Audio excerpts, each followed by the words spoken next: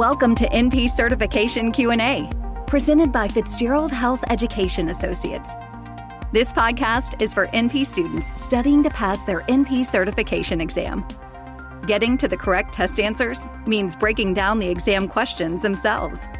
Leading NP expert Dr. Margaret Fitzgerald shares her knowledge and experience to help you dissect the anatomy of a test question, so you can better understand how to arrive at the correct test answer.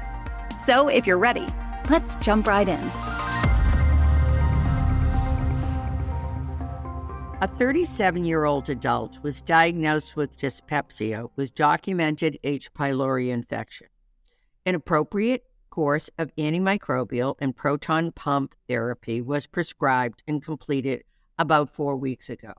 The patient states that the presenting symptoms have resolved and, quote, "my stomach feels much better," close quote.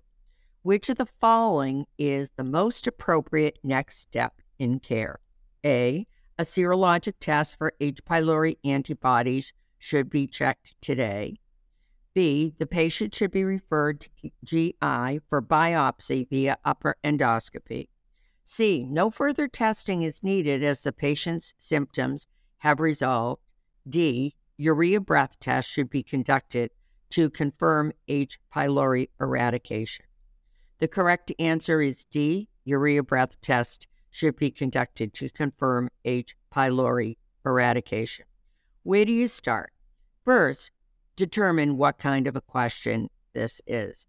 Given the patient has been diagnosed and treated, this clinical scenario is focused on response to care. Therefore, of course, it's an evaluation question. Let's take a look at some background information first. H. pylori is a gram-negative spiral-shaped organism transmitted by the fecal-oral route, found frequently in patients with duodenal ulcer. At least 90% of duodenal ulcer patients will have evidence of acute H. pylori infection, and up to 70% of patients with gastric ulcer or gastritis. The presence of acute H. pylori infection can result in a weakening of the protective lining of the stomach in the duodenum, allowing for damage of the underlying tissue. Infection with this organism can produce symptoms of dyspepsia, as was reported in the patient in this scenario. And I do want to reinforce, as I have on other podcasts, if it says the person needed treatment for H. pylori infection, assume that that was actually correct. So in other words, the information about the patient's treatment presented to you in each exam question, you simply have to accept that that's accurate and definitely contributes to the answer you're going to come up with. Treatment of H. pylori infection with antimicrobial and PPI therapy allows for the protective lining of the GI tract to heal and facilitates symptom eradication. Here's the key point with this question. There's at least a 20% possibility that even appropriate evidence-based practice H. pylori therapy fails to eradicate the organism. Given that persistent H. pylori infection is a risk factor for peptic ulcer disease to recur, a post-treatment test of cure should be conducted.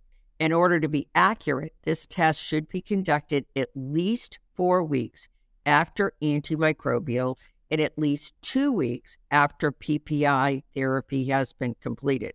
To conduct this test earlier can lead to misreading. To conduct this test earlier can lead to false negative results. Let's take a look at the options for answers to this question. So to repeat the question, 37-year-old adult is diagnosed with dyspepsia with documented H. pylori infection. An appropriate course of antimicrobial and PPI therapy was prescribed and completed about 4 weeks ago. The patient states that the presenting symptoms have resolved and, quote, "my stomach feels much better." Which of the following is the most appropriate next step in care? A serologic test for H. pylori antibodies should be checked today. This is incorrect. While this patient does need a test of cure, H. pylori serology is not the right test. So remember, whenever you're ordering a lab test, what you have to order is the test that's going to give you the information you need to help that patient out.